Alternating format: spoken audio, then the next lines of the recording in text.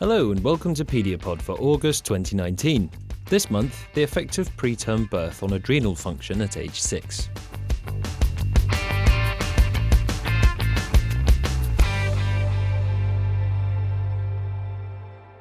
For term-born infants, low birth weight has been shown to correlate with a broad array of adverse cardiometabolic outcomes, and excess glucocorticoid exposure has been linked to these relationships.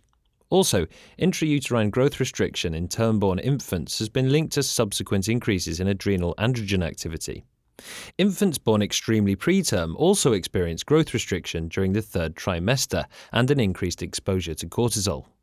Christy Waterberg, a professor of pediatrics at the University of New Mexico, wanted to evaluate the relationship between preterm birth to levels of salivary cortisol and DHEA at age 6, and to assess the relationship of cortisol and DHEA with blood pressure and measures of adiposity.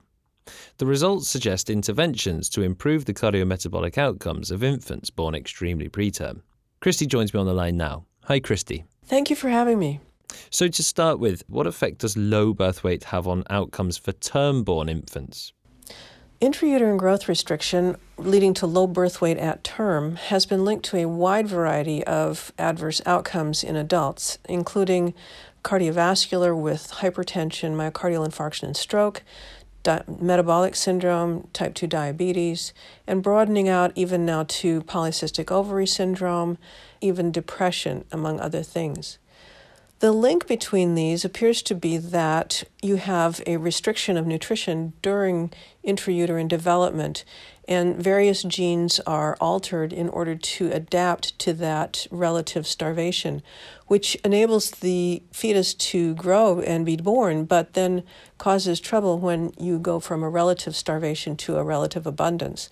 And that may be what is lying behind this. And how does this situation in term-born intrauterine growth-restricted infants relate to the experience of infants born extremely preterm? The two have been linked together in an excess exposure to cortisol prenatally. The babies who are born with growth restriction have been shown to have higher cortisol values in utero, and preterm infants have higher cortisol values after they are born. So there are similarities between the experiences of extremely preterm infants and growth-restricted babies born at term, in that both of them have an increase in their exposure to their own endogenous glucocorticoids. Why are extremely preterm infants exposed to these higher levels of cortisol? The reason that preterm infants are exposed to these increased levels of cortisol is that after they are born, they must then perform their own homeostasis. They no longer have the intrauterine environment to take care of their metabolic needs and maintain and modulate temperature and blood pressure, so they have to do it on their own. This requires them to increase their cortisol concentrations, and if they don't, then they get into trouble with things like hypotension and acidosis and poor perfusion.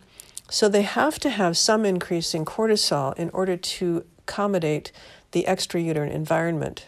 So what exactly are you asking then in this study?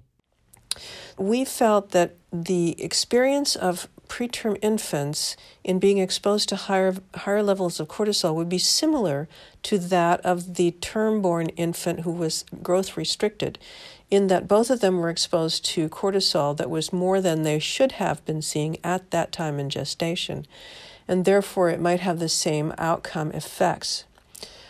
So our main thought was, our hypothesis was actually that birth weight percentile would correlate inversely with cortisol concentrations at age 6.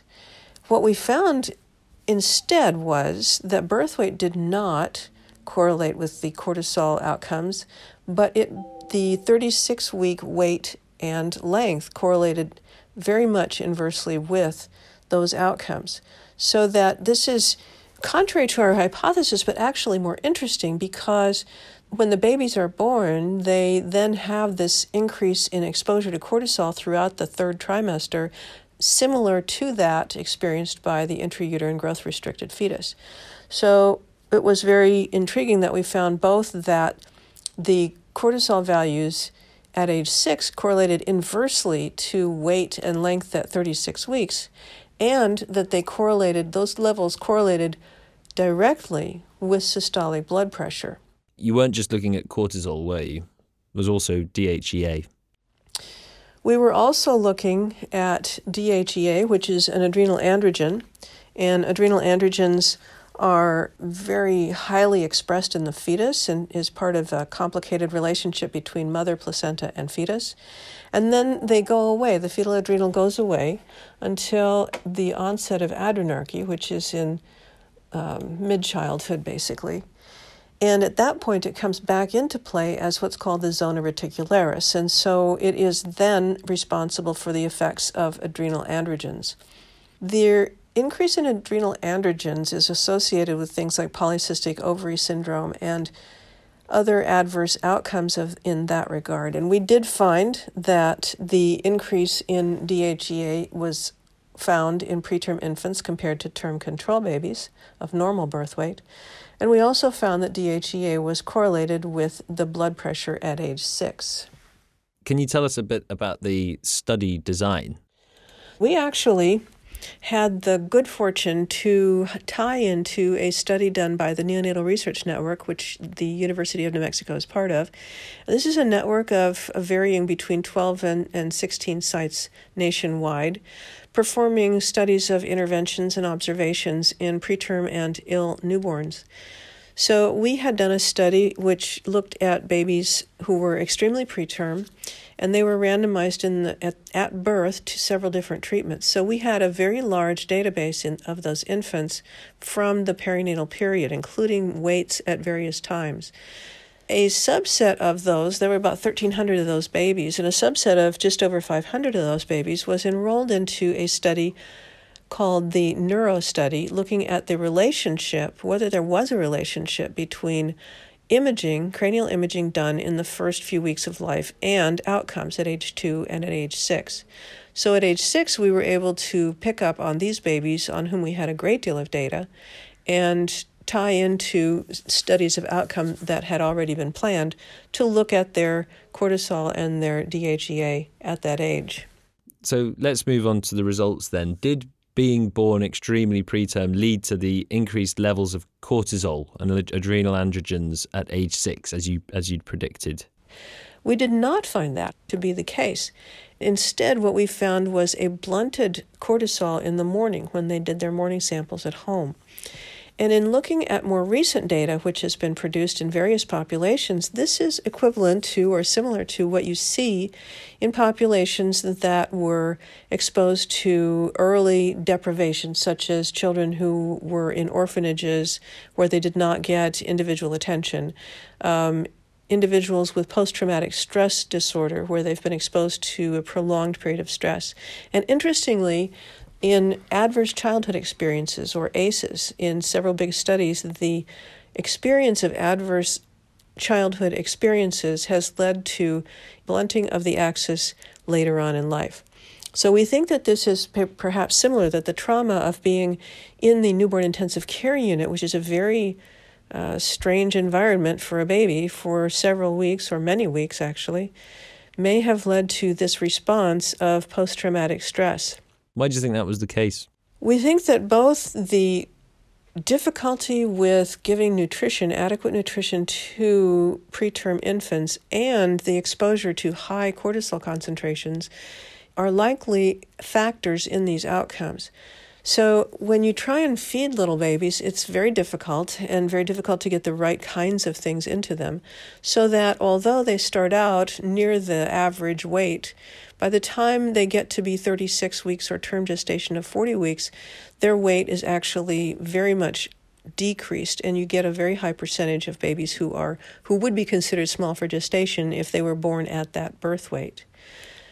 So that's the nutritional aspect, but also the glucocorticoids will stunt growth if you get too much of them for too long a period of time, especially in neonatal or early childhood animal models. So we think that the exposure to excess cortisol and the difficulty in providing nutrition are probably both factors in this outcome. Given the results of this study, Christy, what do you think we can do to improve the outlook for extremely preterm infants?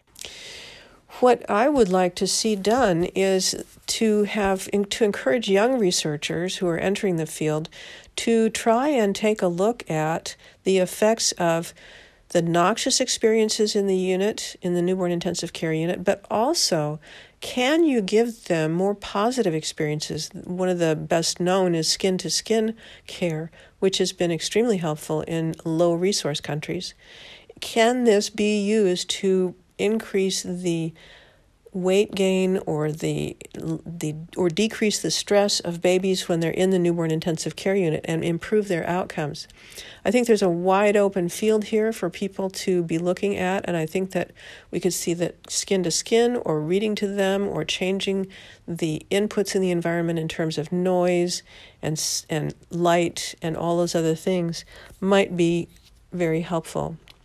And that's what I would like to see happen from this study. That was Christy Waterberg from the University of New Mexico. And that's it for this episode. Join us again next month for the next instalment of Pediapod. I'm Jeff Marsh. Thank you for listening.